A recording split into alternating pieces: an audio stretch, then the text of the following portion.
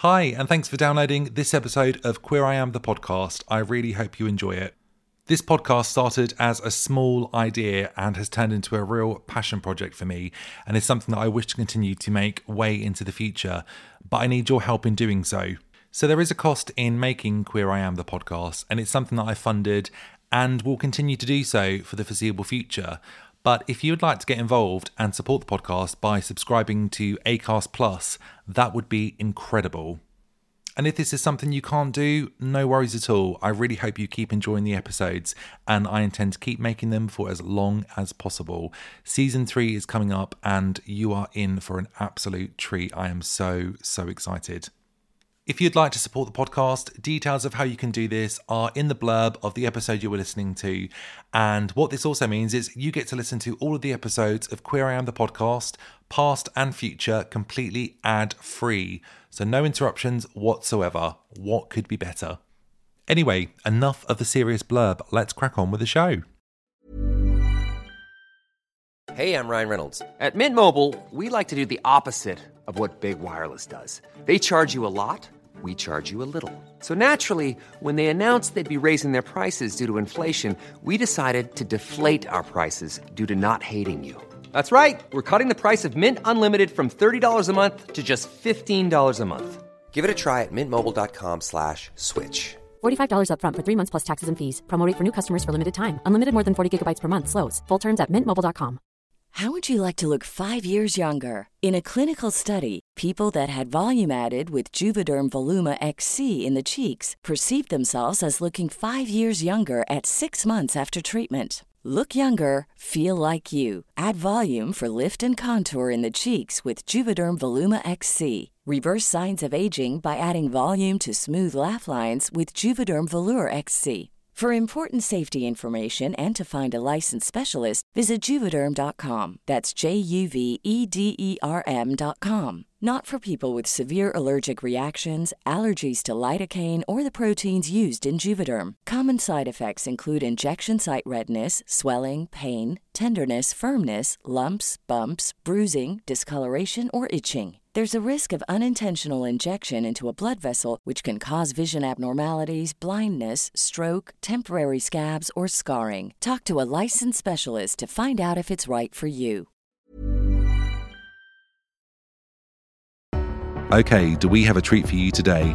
I love nothing more than someone following their dream and making it a reality, and that's exactly what my next guest did last year.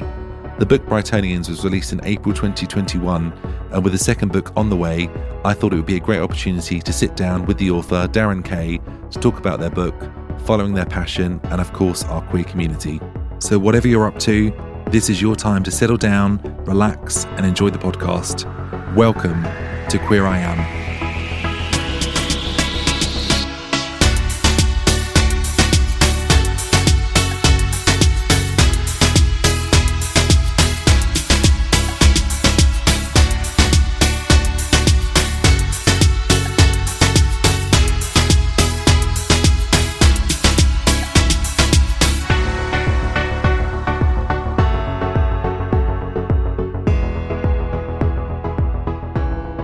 So, Daren, thank you so much for coming onto the podcast today. Thank you for having me. Brightonians and all things queer, which is really exciting. I'm really looking forward to speaking with you today. So, how are you feeling? I'm feeling very well. I'm enjoying Easter holiday so far. Beautiful sunny day in Brighton. Mm-hmm. Brighton at its best, I think. Yeah. So yes, lovely beginning to the weekend. Yeah, lovely. And if you had a song to pick that reflected your mood today, what would you pick? Oh, I think it's an odd choice, but the one that springs to mind is I woke up, it was a Chelsea morning. Oh, Joni Mitchell. Joni Mitchell. I think. Oh, yes. Yeah, that's a lovely song. Yeah, Theo loves that one. Yes, I think cause I live in Kemp Town, so coming to Hove, because it was built that much later, the streets seem much wider, and this just seems it's sort of like avenue-ish, isn't it? Yeah. And sort of a bit sort of, a bit sort of freer and skippy down the street. A bit like Georgie Girl. Yeah, and it's nice. Dancing around the streets so fancy-free. And it is lovely out there today as well. It's just so nice to be out and about and kind of in the sunshine. I was thinking about my song because I was obviously writing this last night, and I was thinking, what would my song choice be this week? And Dolly Parton 9 to 5 popped in my head. I think purely because I don't want to be doing 9 to 5 anymore. And the lyrics are just kind of like, quite fitting really. But and it starts with a mention of a cup of coffee. Yeah, absolutely. Yes. Yeah. But and you can't go wrong with a bit of Dolly, can you? Or is it a cup of ambition? It's a cup of ambition. Pour myself a cup of ambition. Yes, yeah. Yeah, not coffee. Yawn and stretching and trying to come alive. But no, that was definitely my song. I think this week I've just been a bit like, oh, I really want to do this full time. I love my podcast. It's really good. And so that was definitely kind of where my thinking was at. So you're good at it so far. I've enjoyed the first 3 minutes. Well, that's very good. Yeah. Thank you very much. Thank you. So obviously you're based in Brighton. Absolutely. And how long have you been living in Brighton for? 2013, but I did live here for a year in 1991. Oh, wow, okay. Yes. And then where did you go after that? I went back up to that fancy London for 25 years. Oh, wow, okay. Yes. And what brought you back to Brighton? I think I always planned to come back to Brighton. I think it was more a question why I left Brighton. This is the early 90s. I worked in advertising. I was a copywriter, creative director. Back then, there weren't any major agencies in Brighton. So if you wanted to propel your career, then you had to go to London to do that. So, so I did that and tasted the delights of London, and then decided to come back. Do you miss London? Not in the slightest. No. It was. I actually set up a blog shortly in that sort of moving period, because I let my flat in London for a couple of years before I moved properly down here, because I wasn't sure whether I'd be able to wrest myself from London. And I had in this blog, it was like things I love about London, things I hate about London, and I found that it helped me sort of process the sort of the move. I think when you're younger, London is the things that exist in London are the things like the noise, the anonymity, the sort of the what's the word, the freneticness of it are all the things that you love. I think as you get older, they are the things that you dislike about it. Yeah, things change, don't they? Your mind changes. You know what I loved about Brighton from friends who'd moved back to Brighton before me was the more village aspect of it. You know, I love the fact that now, even today we were sat outside that cafe and you saw a couple of people that you knew, and you've only been here for a few months. Yeah. So there is something lovely when you get older about not being anonymous,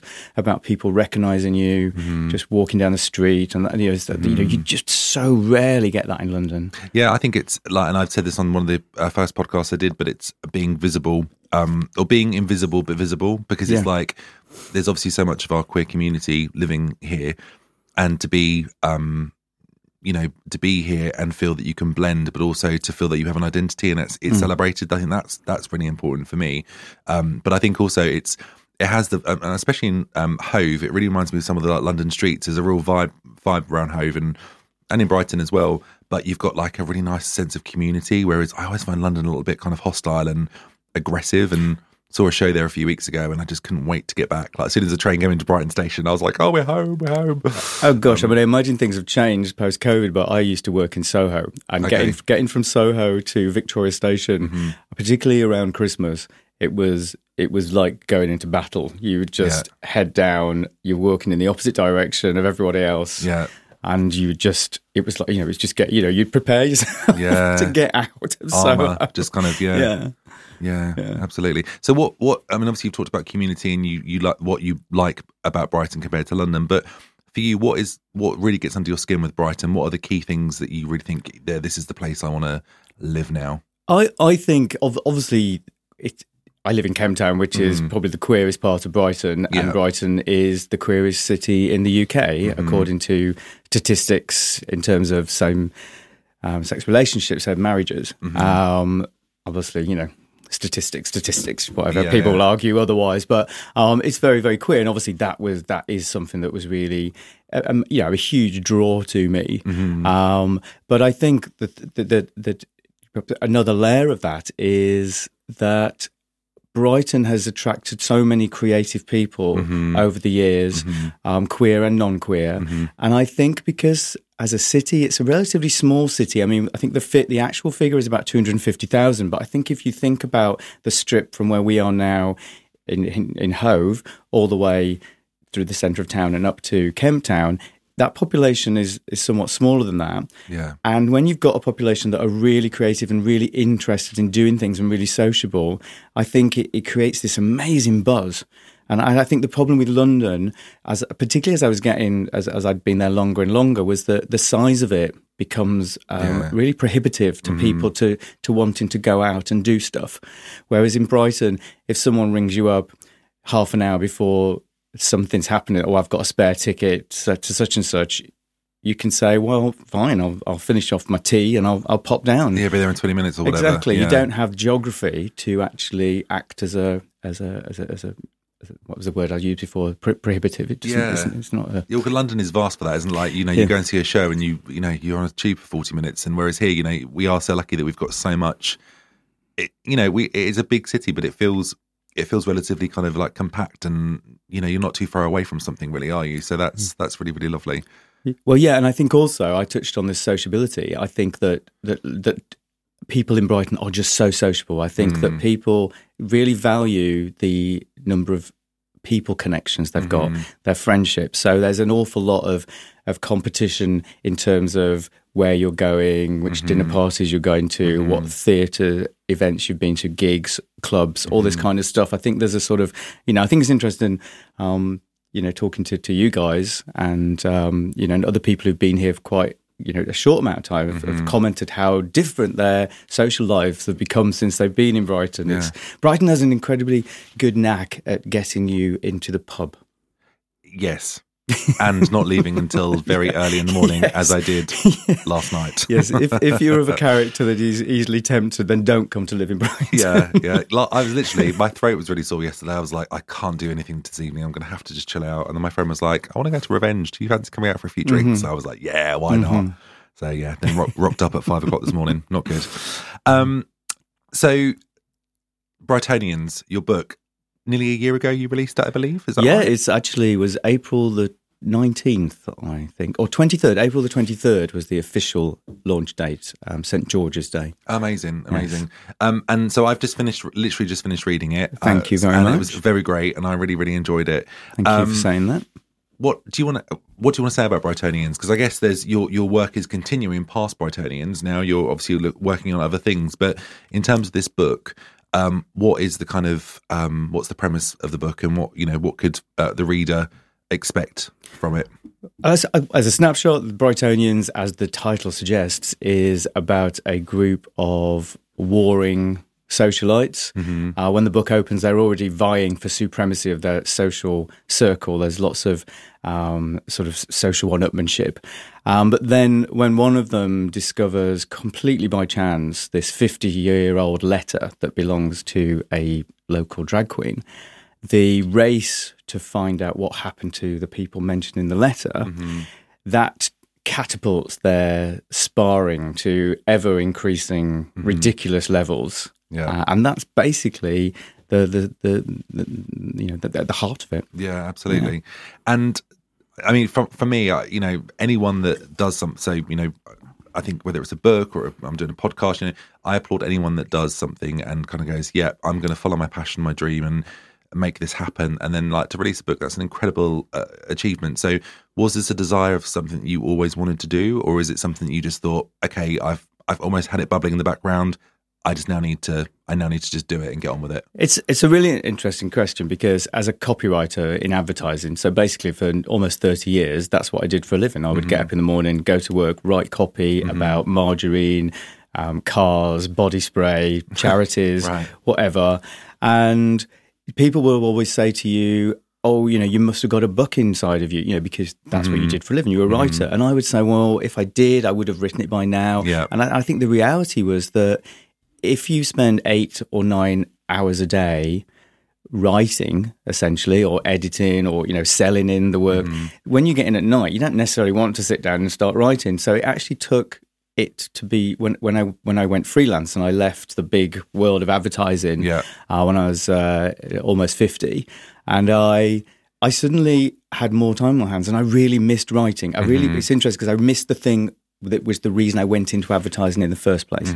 Because as you, like most careers, and I'm sure it's the same with yourself, the reason you go into something, as you go up the sort of the management ladder, you get more and more removed from the thing that you actually went into in the first place. Yeah. You end up managing people and dealing with costs and dealing with difficult clients, and so it was really great that I obviously still had that real burning passion to write, but what had stopped me was having the time and the headspace. So when I had more time on my hands, when I went freelance, I was able to apply myself, and so yes, it was. I think actually, I've thought about this. So people say, I want to be a writer. What I really wanted to do was capture the essence of Brighton, or my essence of Brighton. And I felt so, because the next novel, which is almost finished, is a continuation of this novel. It's I feel that my place, is to write about queer Brighton and celebrate it. Yeah. Because I think everything changes so quickly these days that I think it will be lost. And in the way that my two big influences in terms of writing, one of them is Mopan, which everyone will know about. And I think what's great about Mopan's work was that he captured San Francisco in the 70s. He was writing in his own period about what was happening in the 70s, and I think that to all queer people is almost like a guidebook to San Francisco. And I thought the excitement that was happening in San Francisco in the 70s, I think is happening now in Brighton. I think we are, with some other cities, are ahead of the curve in terms of, in terms of queerness. And I think the other thing, the other author that I'm probably my favourite author is E.F. Benson, who is less familiar, I think, to people today, but he wrote a series of books called Map and Lucia. Okay. Not heard of those. Well, they were interesting. They were set in a fictional town in Sussex. Right. The fictional name of the town is Tilling, but it's actually Rye. Right. And it's really obviously Rye. Okay. In fact, in front of the book, they have a map of Rye, and then it's overlaid with the fictional world of Tilling. And these books are so rich and lush to me because it's about a group of people in the 1920s in this village. And I think that Kemp Town is very much like a village. I think, you mentioned Hove is very much like a village. And I think there's, both these books captured something about the times in which they were written. And I felt I just wanted to do that. I wanted to, someone to look back in 10 years and go, oh yeah, that was happening in Brighton. Yeah, absolutely. Yeah. And I think what I really enjoyed about the book as well was it was very cozy, and it was very. I've been reading some other books which I think we've mentioned before as well by John Roman Baker, the Greg and Nick books, again set in Brighton and Hove. And what I enjoyed about those books and yours as well was that I recognise street names and pubs and locations, and I think there is. I've only been here 5 months now, but I think it really has got under my skin, this place. I love it so much, and I never want to leave, It's like Royston Vasey, you'll never leave. Never leaving. So I think to read a book where, all of those places which I love are in there, I feel very privileged. I'm like, oh, I know that place. I know that because I live here, So I think as a local, when you're reading a book like that, as you say, it's honouring the great place that we live, but also celebrating it and celebrating the past. And that was another thing I wanted to come on to. I felt that it was really respectful of queer relationships of the past and present. And I guess there was a real lovely balance there of celebrating in the 60s, but actually being, very present with the group of friends now, trying to discover what happened back then. Was it a conscious decision for you to honour kind of queer relationships of the past and actually maybe the kind of the secrecy and the differences that they had compared to what couples have these days, or was that not a conscious decision? It was a conscious decision, because when I said I wanted to write a book about Brighton, my massive passion is history, and I know that we've touched on. I worked on 2 history projects pretty much in parallel with writing the book. One was with Queen's Park Books. And it was turning a collection of oral histories of queer men and women from the 1950s who lived in Brighton, which is called Daring Hearts, which was published by them and Our Story Brighton. And it is such a rich collection of stories, but I felt that we need to find new ways of commemorating them and bringing them to the next generation, but also, to people beyond the queer community, because it's essentially a history book that is known to a smallish number of people, comparatively. So I definitely wanted to do that. And working on Queer the Peer, two things that really sort of stunned me working on Queer the Peer was actually how generationally, below a certain age group, that not much knowledge of what happened to queer people in the 80s particularly. And I felt that there was a need, in the same way, to try and preserve this history and make it more exciting to other people, not necessarily just younger people, but to people who are not that interested in history. And that's quite a lot of people. And I think that's the other point I was going to make, really, that I think there are different ways to actually make history interesting. It's no surprise to me. I worked on Visit Britain, which was probably my favourite client actually ever when I was working in advertising. And what I loved about that was we were selling Britain to people who don't live in Britain, and it's so interesting how one of the huge lures for people are films. Yeah. So they can track how popular places become when it's represented in a film or a book. And you mentioned the books. You mentioned that one of the books that I read after I'd written this was Bethan Roberts' My Policeman. Oh, okay. Which it's in my box to read. You should read it. It's absolutely brilliant. It really does, I think, evoke a period that has now gone, which is sort of the 50s. Yeah. And it's such a great story, and it's based in Brighton for people who don't know this, and it's also based around the museum. Right. And it's, as people probably will know, it stars Harry Styles. Yes. And so I think when that is released, Brighton will blow up a bit more. Brighton will suddenly, once again be a destination for people outside of Britain who will want to come and, as you said, see the museum. They'll want to walk along the Madeira Drive where the police box used to be. It's a way of actually engaging with people who don't necessarily want to get a book out of the reference library and then flick through loads of archives. Yeah, well, we all learn and take information in different ways, don't we? So if people do that through, art or film or whatever, then that's great. And if it means that people become even more interested in the city than they already are, then that's absolutely fantastic. So with this book, were there any obstacles that you faced when writing the book? Was there any point where you said, wow, this is more difficult than I thought it would be? Or was it just a dream and a joy to do? It's a really insightful question, because I've said a couple of times, if I knew the challenges at the beginning, I probably wouldn't have done it. But you go into these things naively, not knowing what's what. And I think it's good that I did go into it naively, because it meant that as the challenges came, I was able to tackle them. And these range from just lots of things, just deadlines from the publisher, having to remove whole sort of chapters because someone said, "Oh, it wasn't really necessary." The original draft was about 120,000 words long, right, and the one that was published was about 65,000 words long. Wow, okay. So that was a lot of stuff that was cut out. But as a copywriter, you get used to people editing your work, so that was. It must be disheartening though when it's your own personal. Because I guess it's your word, it's your point of view on what your story, isn't it? So do you know what? It's not, because because as a copywriter, you start the industry as a trainee copywriter, and one of the things that you're told right from day one is to kill your lovies. Right. It's a phrase which is basically saying kill all the flowery language that's getting in the way. Yeah. And I think spending 30 years in that industry, you do get used to people changing stuff, and your job then becomes how to rewrite it and make it still make sense. Yes. So I think if I hadn't had that training, then yes, I think for a lot of people to kill your love is really hard. But ultimately, people won't miss what they never knew was there.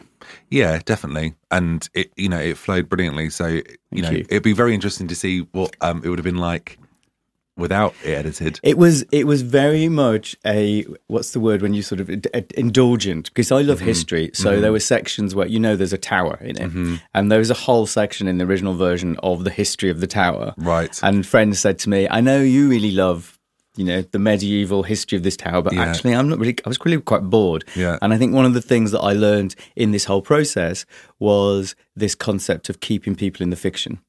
Yeah. And actually it does go back to advertising, because in advertising we're taught again from a very early age that we don't have anyone's right to their attention.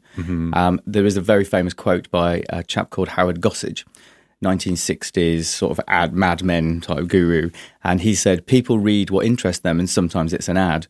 And I applied the same thinking to my novel. So anything that would take people away from the story, even if I thought it was really fascinating, and just got rid of it. I guess you've got to think about the reader, haven't you? And you want them to be engaged, and absolutely. No, but I think it's great though that, I mean, and also I guess the research that you did, and the additional work and information that was in there probably helped you with the rest of the book, because it all adds something, doesn't it? It's something maybe pops in from, I've written about that, so now let's write about that or something. So it's never really wasted, but it's I guess it's just a lot to cut though, isn't it? But as you said, you're used to that I guess. Well, yeah, you just distill, and you take the essence, and it's also quite just reassuring knowing that it actually is there. Yeah.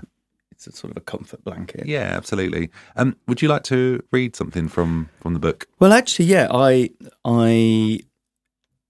the passage that I think I'll read, because it's actually relevant to what we were talking earlier about real places and the way that places change. It actually mentions Nice and Naughty. And for people who don't know, Nice and Naughty, up until very recently, was an adult store on St. James's Street, and it's still in business, but it's taken its business online. And I think this is quite interesting, because in terms of, I would never have known when I was writing this that Nice and Naughty would disappear from the high street. So it's really lovely that it's now will always exist, in some other form. Yeah. So basically, if I give you a little bit of background to this chapter, it's quite early on in the chapter, and essentially there is a character in the book called Grace Davidson, who's a former MP, and she's kind of like a sort of a Harvey Milk character in the town. She's very, very highly thought of, and a little bit like when James Ledward died. Again, a well-known political activist, queer activist.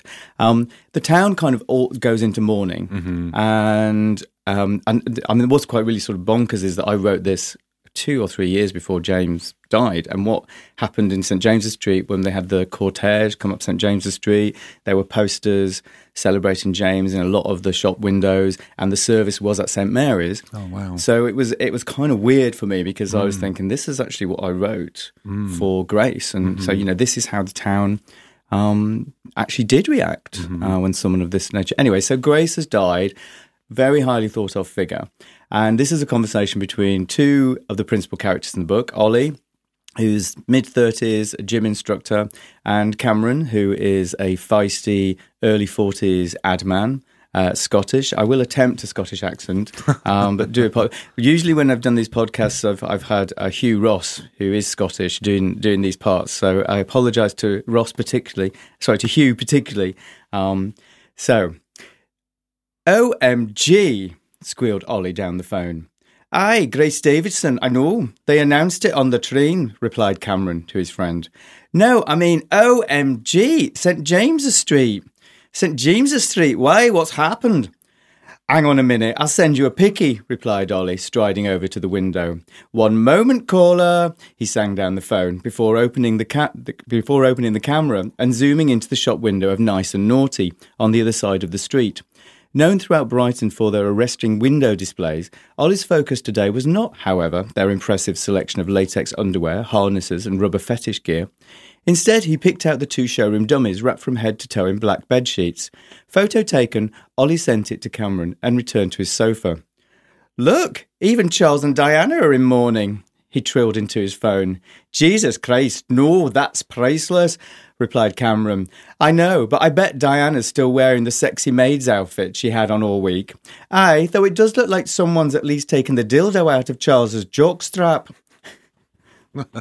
I'll end it there for younger viewers. A very good Scottish accent.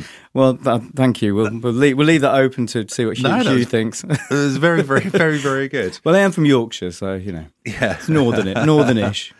No, it's great, and there were so many funny moments in the book, and I guess it really captured the essence of the typical conversations people would have on the train or with friends over text or social media. And I thought there was a really nice blend of kind of the current and then celebrating the past. It was really, really lovely. So the new book, almost finished. Almost finished. I'm going away for a month to finalise it. Okay. In a month's time. I find that, as we've already discussed, Brighton is incredibly distracting, and I do manage to do a couple of hours a day, which in some ways is probably enough actually, because you need to edit and edit and edit. But actually, I found when I've removed myself from Brighton, when I don't have so many distractions, it's actually, you can really sort of chomp through it. Yeah. So this is like an editing type month and kind of finessing things. It's still 4 or 5 chapters to write, but I know the arc. I know what happens, right? And it will change. Yeah. But it's at that very exciting point. You get in. I get in this very exciting point where it's what I mainly want to do, and I get up in the morning. Mm-hmm. I want to get onto it. And, that's lovely. And when I'm able to do that, and it's very cathartic. It's like playing piano and writing are the two things that after I've done that, I kind of think, I feel good. Yeah. I think it goes back to that time thing you were talking about earlier, because you were saying about how you kind of had to give up the rat race to, then discover or really dedicate your time. And, I've been having several conversations recently about that as well. I definitely feel that, as much as the 9, we all have to work, and the 9 to 5 is, I'm very grateful for what I do. And, I think I'm quite good at what I do as well.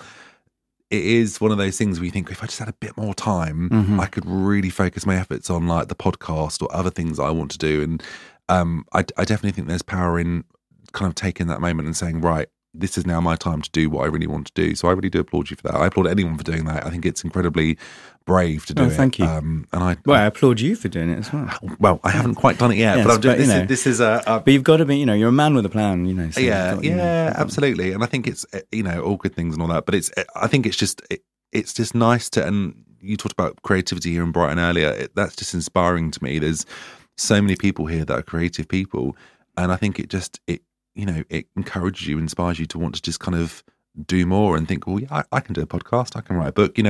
Everyone's doing it, so why not? Absolutely. And I think, going back to Brighton per se as a place, I think that in London, work is sort of 80 to 90% of what people talk about. When you meet someone at a party, it's very work focused. And I think, people do talk about what they do, but I think if people are working and also doing something creative, they will tend to talk about their creative thing first and play down what they do to pay the rent. And it's sort of, and I think I think that's actually, I think that's good for the human condition, because, and I think that, that is one of the massive draws, as you've found to Brighton as a creative enclave of artists. Absolutely. And it completely is. It really, really is. And everyone's quite relaxed as well here, I find. And, you speak to someone, they're like, yeah, I'm doing this. It's great. And it's going really well. And I'm like, I don't know. It's just an energy you get from people. It's just lovely.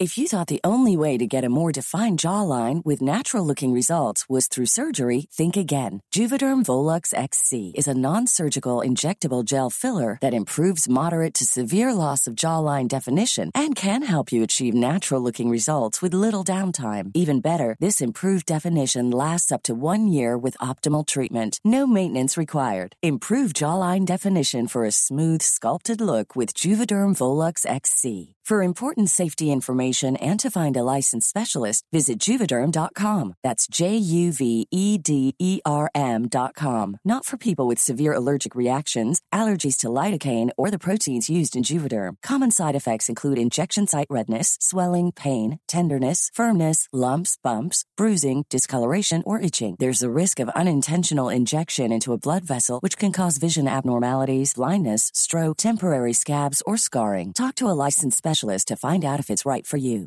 Hey, I'm Ryan Reynolds. At Mint Mobile, we like to do the opposite of what Big Wireless does. They charge you a lot, we charge you a little. So naturally, when they announced they'd be raising their prices due to inflation, we decided to deflate our prices due to not hating you. That's right. We're cutting the price of Mint Unlimited from $30 a month to just $15 a month. Give it a try at mintmobile.com/switch. $45 up front for 3 months plus taxes and fees. Promo rate for new customers for limited time. Unlimited more than 40 gigabytes per month. Slows full terms at mintmobile.com. There's never been a faster or easier way to start your weight loss journey than with PlushCare. PlushCare accepts most insurance plans and gives you online access to board-certified physicians who can prescribe FDA-approved weight loss medications like Wegovy and Zepbound for those who qualify. Take charge of your health and speak with a board-certified physician about a weight loss plan that's right for you. Get started today at plushcare.com/weight loss. That's plushcare.com/weight loss. plushcare.com/weight loss. Hey, it's Ryan Reynolds, and I'm here with Keith, co-star of my upcoming film, If, only in theaters May 17th. Do you want to tell people the big news? All right, I'll do it. Sign up now and you'll get unlimited for $15 a month and 6 months of Paramount Plus Essential Plan on us. mintmobile.com/switch. Upfront payment of $45 equivalent to $15 per month. Unlimited over 40 gigabytes per month. Face lower speeds. Videos at 480p. Active Mint customers by 531.24 get 6 months of Paramount Plus Essential Plan. Auto renews after 6 months. Offer ends May 31st, 2024. Separate Paramount Plus registration required. Terms and conditions apply if rated PG. So I'm always really fascinated about queer journeys and individuals' journeys, I guess. So how would you describe your queer journey? And obviously you've lived in London, you're now living in Brighton. Where are you originally from? I'm originally from Yorkshire, a mining village. Okay. Which the most famous one, I suppose, would be Bramley or Maltby. Okay. So I came out when I was 18 to myself and my then boyfriend, who lived in that mining village I just mentioned. And just a few weeks after I came out, we started to hear about this gay disease, which initially frightened a lot of us. Mm-hmm. And then I experienced incredible prejudice that when I think back to it, I think it's amazing that we all managed to deal with it and actually live through that period. So, it was a two-pronged attack. We were actually later on losing people, but also there was the prejudice and the homophobia that came with it, that actually everybody who was queer in the 80s had to deal with every day. I mean, I remember being asked to get off a train in London because I was reading Gay Times, and not one single person defended me. And it kind of normalised, because things like that were happening to queer people all the time. And and I think that period has massively affected my psyche. My relationship to lots of things, whether it's to sex or to relationships. Incredible. I mean, incredibly tough time to come out at and to live through, I guess. And I was very young when that period was really kind of. Don't rub it in. No, but I do. I had a conversation with Cara Van Park about this a few weeks ago. I remember snippets. I remember headlines and conversations and the effects of like Section 28 and all of that kind of, that affected my schooling years. Bullying and things like that was not dealt with, and so. I know teachers from that period who were very compromised because they could see it going on, but weren't sure whether they were actually allowed to step in and stop it. Yeah, because for fear of their jobs, because Clause 28 was so vaguely written, and I don't think even any case was ever brought using it. It was such an awful. I mean, incredibly homophobic. It's amazing to think now in 2022 that could have happened in my lifetime. But actually, as a sort of, I wouldn't really call it a plus or anything, but I think it was so extreme. It was the final straw for lots of people. And we basically en masse came out to our parents. We came out of the shadows. It was like, this is it. Yeah. You're basically telling me that I'm a second-class citizen in this country I was born in. How dare you? And I think, it did force us onto the streets. And I remember being on the famous gay riot outside the Houses of Parliament. Really? In the early 90s, actually, when the equal age of consent was going through. And, sounds very exciting. I was absolutely terrified. Yeah, I can absolutely imagine. Terrified, this sort of... But well done you for doing it, because it must have been so frightening, but actually so liberating to also be a part of it. Yeah, I wasn't at the front. I was there. Yeah. It happened. I was there. Yeah. But yes, on the back of that, it actually formed, it brought people together in a way they've never been brought together before. And that really was the foundation of, of the communities that we've got today, and so I think it was a bit of an own goal, shall we say, for Thatcher's government. Yeah, absolutely. I feel that, I talked to Cara about this again a few weeks ago. I do feel that as queer people, regardless of our generation, we all have a duty to understand and learn about, the history. And we obviously talked about history quite a lot, and I definitely feel that that's something over recent years that I've really become very interested in, learning about our queer history, learning about, how things have happened and how things have changed. Because I think without knowing that, we can't truly appreciate, where we are. And I think it's great that we've got fantastic programs like It's a Sin coming out, and they're remaking Queer as Folk, and there's great. Oh, are they? Oh, fantastic! Yeah, I look forward to that. Yeah. Oh, wow! Because that was a real game changer. There was, I remember someone saying afterwards, a straight friend of mine saying, "Well, we all now know what you do in bed." And that was the morning after the first show, and I think we all know what we're referring to. But the new novel is called Brightonians Under Siege. The Brightonians Under Siege, and it takes place in 2020 at the beginning of COVID. Okay. And it's relevant to what we've just been saying because the flashbacks this time are to the early 80s. Right. So you get, in terms of knowing what our past was, I thought it was really interesting to look at the way the world dealt with the pandemic, COVID, and how it dealt with HIV and AIDS. Yeah. And they were worlds apart in the reaction, and not just in terms of investment in medical research, but also in terms of the way that people were treated. And I back to your point, I think we do need to know, as a communities, we do need to know our past so that we can navigate our future. Absolutely. It's so important. I actually made a similar comparison during COVID. I was like, wow, if the same kind of investment had been there like 20, 30 years ago, how different the world would have been. Well, yeah, I was talking to some people I know from Sussex Beacon, and they were saying that in the beginning of COVID, it was really triggering. The way that people were walking, like stepping away from people, walking across the street. Yeah. And it brought back a lot of that, that sort of anxiety. So how do you, and again, this may be a personal question, but how do you kind of get personal? But how do you get through that? How do you, because we all have stuff that we have to deal with in our lives, don't we? But actually, I can't imagine coming out at that time and then facing the discrimination that you and others in the community must have faced. So how do you get through that, and how do you get to a point where you actually can move forward? I mean, it must be incredibly difficult to do that. It is a personal question, because actually I think I've only realised fairly recently, and possibly on the back of Russell T Davis's It's a Sin, how much what happened to me in the 80s has still affects me today. Yeah. And does affect the way the way I talk about queer issues. I think it was a lot more. I can now admit that it was very traumatic in a way. I think at the time, because you're living through it, you're just dealing with it on a daily basis, and you almost start to think, well, this is my lot. This is how it's going to be. And it actually, every sort of step forward we made, particularly in the 90s. You're almost like, oh my goodness, I can't believe we've, I can't believe that got through. We've gone from this position of people loathing you. I mean, some of the commentary in the Lords at that time was so offensive, to a place where,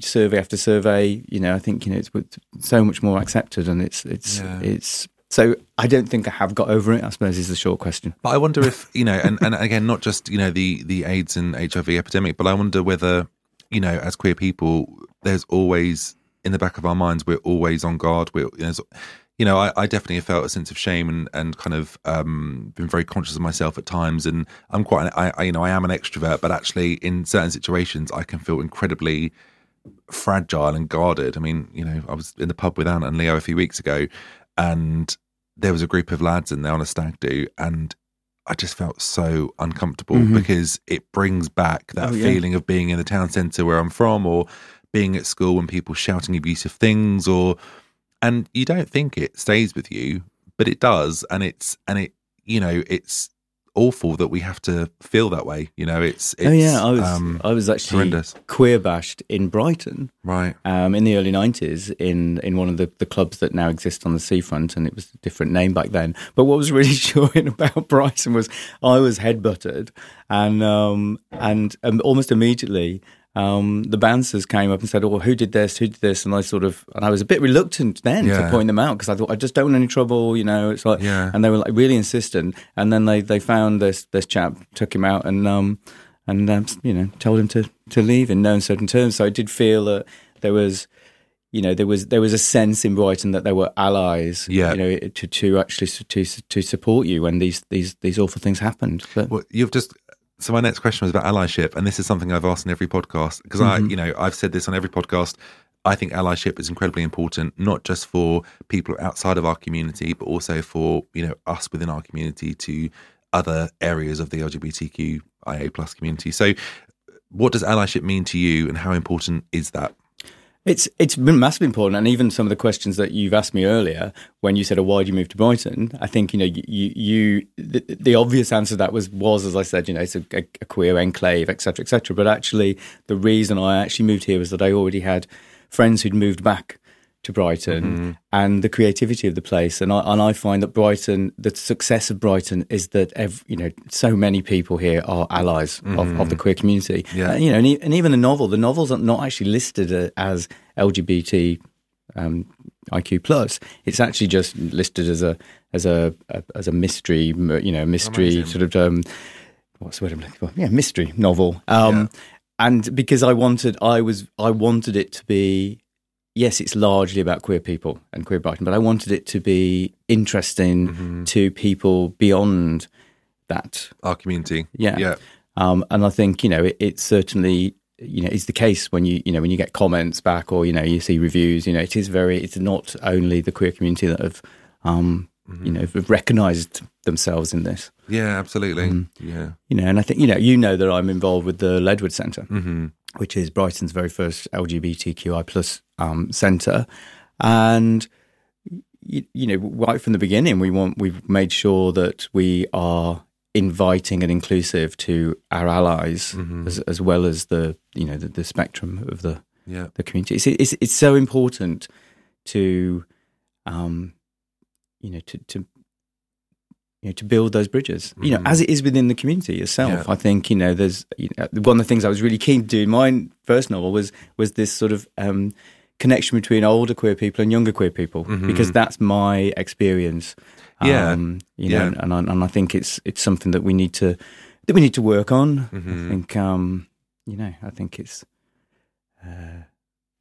we've got such a big community in Brighton that it's quite easy to just sort of go off and, mix with people who are closer to you in lots of different ways. And I think it's, the strength of the community is, and it sounds a bit glib, doesn't it? But we are stronger together. And I think, absolutely. And I think that, I generally get a buzz or a feeling here that, everyone's very welcoming and friendly. And of course, everywhere you go, in whatever place, country, there's always going to be trouble or an issue somewhere. But I generally feel like on the whole, I feel very safe here and very comfortable. And I think there is an acceptance already that, this is a very queer friendly place, and it, and I think my view is going back to the 80s, is the very, very first march that I did against Clause 28 was in Manchester, and it was apparently the biggest march they'd had for about 50 years.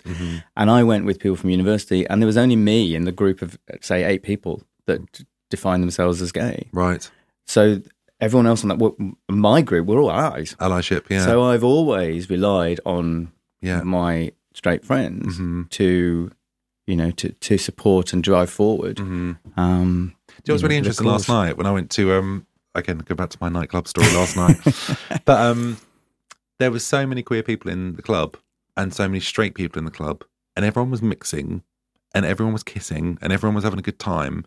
And I haven't really thought about it until now, but like there were so many people in there that were straight and just not fazed by what was going on. Now, I remember 20 years ago going out, when I first started going out clubbing, and my goodness, if two guys, maybe it was where I was from, but if two guys kissed, it would just be like, whoa, what has kind of happened there? And so again, that was why I got queer bashed. Yeah, right, okay. Because I'd kissed my boyfriend. Right.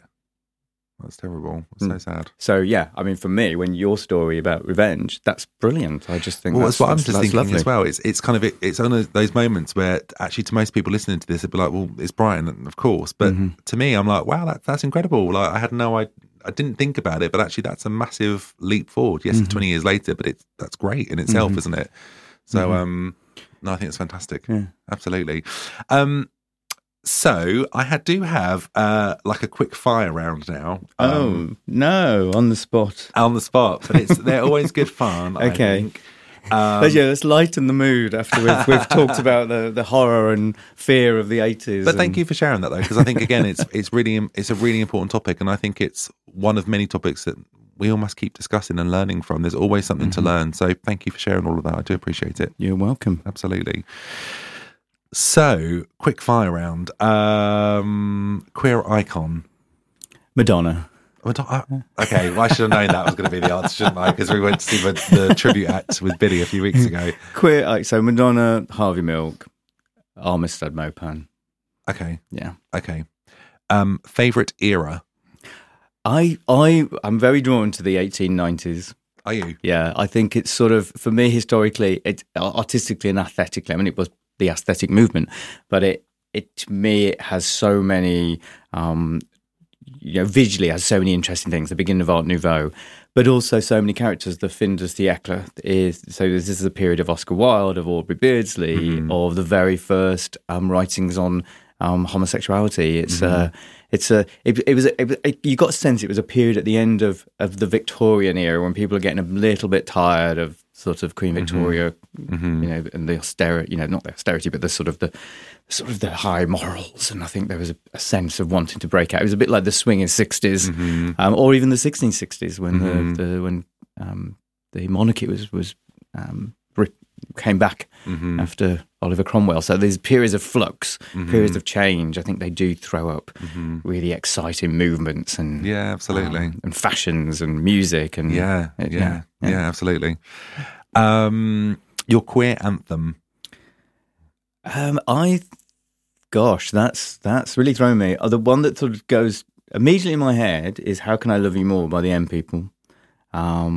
Just because I think for me, it's so related to the early 90s, a period where I think there were so many positive changes. I have no idea what that song is. How can I love you more? I give you a love so pure.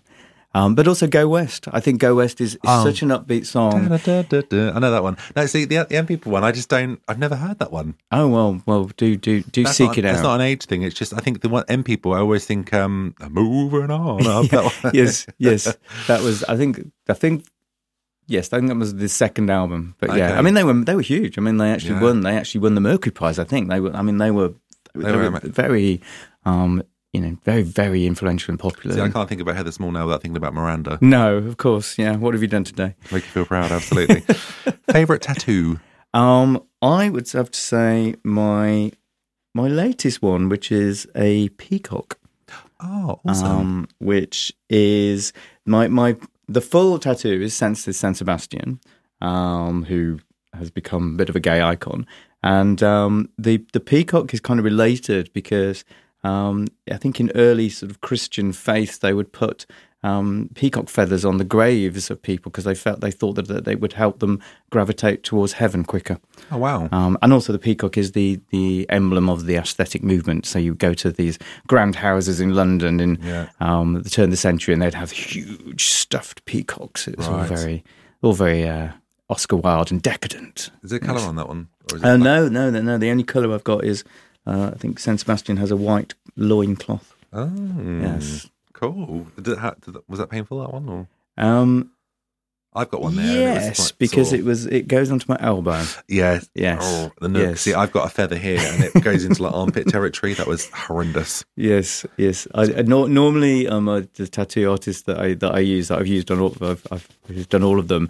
We passed the time by singing Whitney Houston songs and Pink, but this was so painful. I just laid there and gripped The worst thing, I think, is when they put the alcohol gel on to keep cleaning it and they really rub it hard when they're doing it and you're just like, mother of... Yes. Yeah. Pass it over here. Yeah. I think I know the answer to this one, but I'm going to ask it anyway. Tales of the City or Looking? Or Looking? Have you ever seen Looking? No. No. You need to watch Looking. I've not seen Looking. Looking is based in San Francisco. Okay. Jonathan Groff, the guy who's in Tales from the City with a moustache. What's he called? He's like one of the lead characters. Michael Mouse? Possibly. He was in Sex and the City as well, and he was in...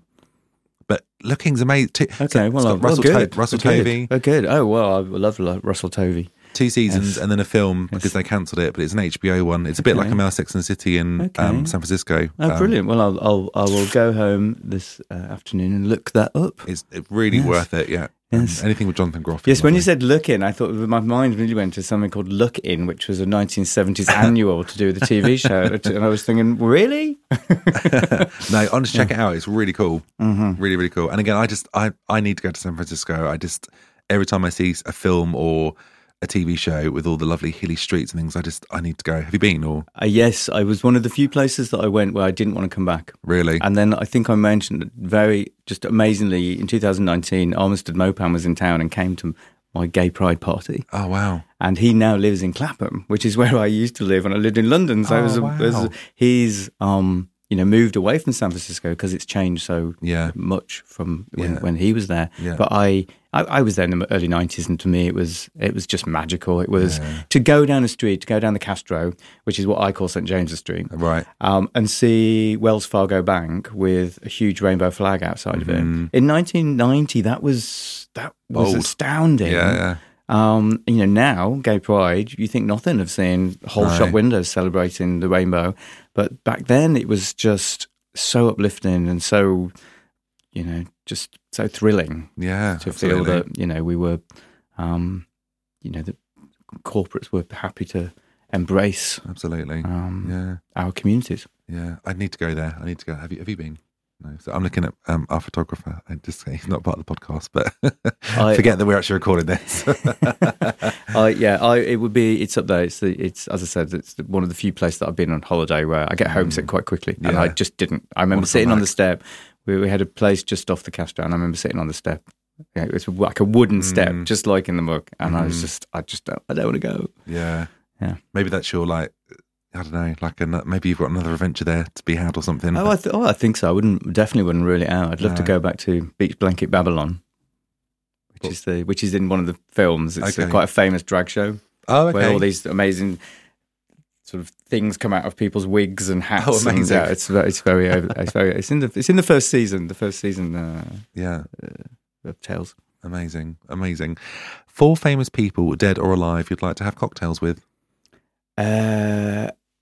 E.F. Benson, definitely. I would say I've already done that with Armistead Mopan, but he drank Coca-Cola for the whole session. So E.F. Benson. Very good question. I think the Prince Regent would be really fascinating. The George IV, of which Brighton is basically here in its splendour because of. He was a renowned bon vivant. So George, I think Aubrey Beardsley would be really fascinating, the artist. And let's see, Madonna. Yeah, let's put Madonna in there. I thought you might put Madonna in there. Yeah, Madge in there. She'll probably have some good conversations. I think I think that's part of why we love Madonna, because it's the talented singer, but also obviously very outspoken and has conversation. I think she's is she quite intellectual? I think she reads a lot and she does like a lot of history and she likes to know about things, doesn't she? And you'd probably have some quite interesting conversations with her. I think Anne Lister would be absolutely fascinating. The Gentleman Jack character. Yes. Yeah. I've not watched that actually. Oh, is that good? It's brilliant because it's one of those amazing historical stories where her diaries were hidden and lost for so many years, and there's realization that that there was lesbianism existed, and you know, it was all going on in. Was that Suzanne? Yes, the actress. Can't think of her name. Sirene Jones. Sirene Jones. Yes, Suzanne. Just rename her. Yeah, that's how you threw me. I was thinking, I don't think it's Suzanne. Anyway, I'll go with that. Yeah. So, final question: Brighton Pier or Stay Clear? Oh no, definitely Brighton Pier. Yeah, absolutely. What's your favourite thing to do on the pier? Go to the bar in the middle and, and watch the murmurings. Okay. The starlings. Oh, nice. Okay. It has one of, well, if not probably the best view of Brighton.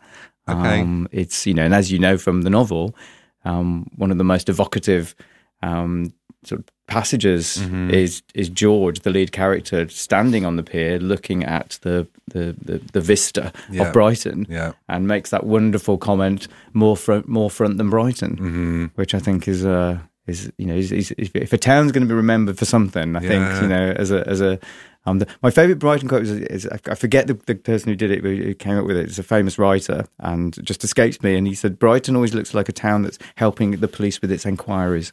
and I love that, because you've lived here now for 6 months plus, and you can see what they meant. Yeah, absolutely, absolutely. Everyone looks as if I've been up to no good, or they're about to get up to no good, or a little bit naughty. What we can do next? Involved? Yeah, what's their secret?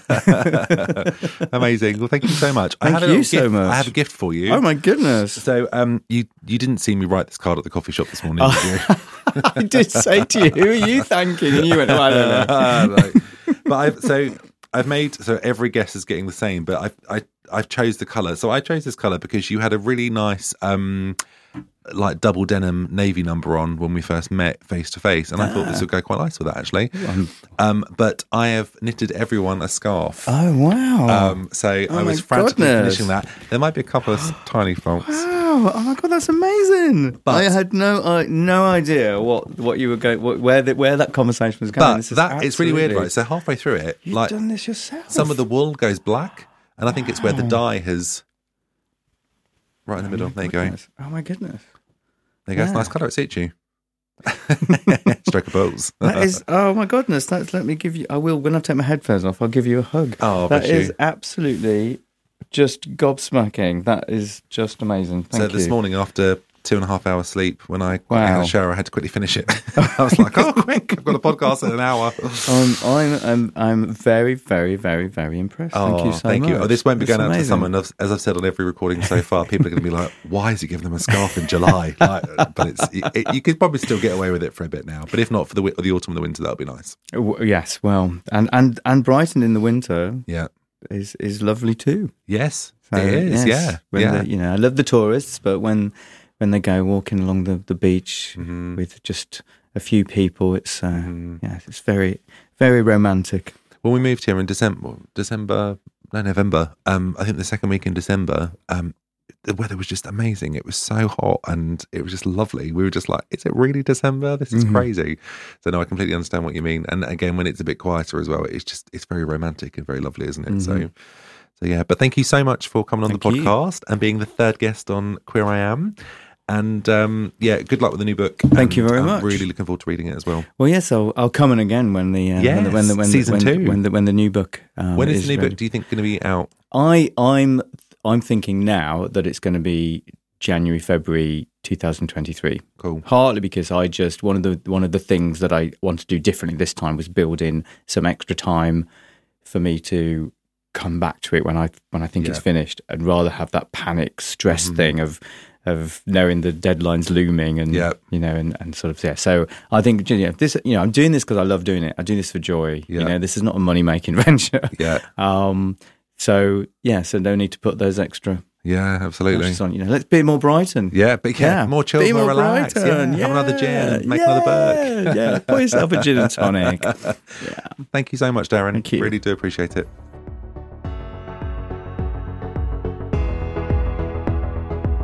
Well, that was a great conversation. It was so lovely to talk to Daren about his book and the hard work and determination that went into it. And I'm very excited to read the next instalment of The Brightonians. Also, another fab conversation about our queer community, our history and allyship. I hope you are enjoying listening to these conversations as much as I am having them. Don't forget to like this podcast, share and subscribe. You can also follow me on Instagram. My address is @FlueyActually. Thank you so much for listening to Queer I Am the podcast. Until next time.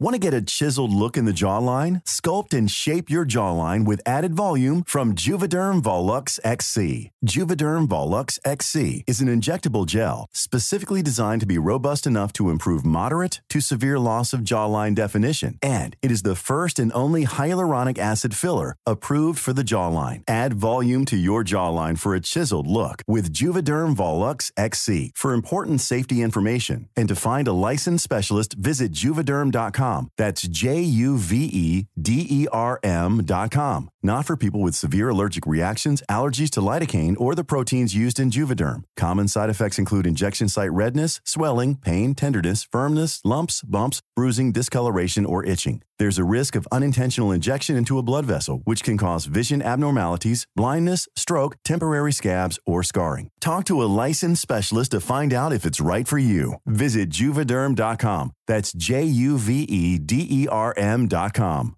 Planning for your next trip? Elevate your travel style with Quince. Quince has all the jet-setting essentials you'll want for your next getaway, like European linen, premium luggage options, buttery soft Italian leather bags, and so much more. And is all priced at 50 to 80% less than similar brands.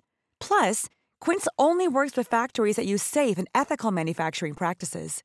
Pack your bags with high-quality essentials you'll be wearing for vacations to come with Quince. Go to quince.com/pack for free shipping and 365-day returns.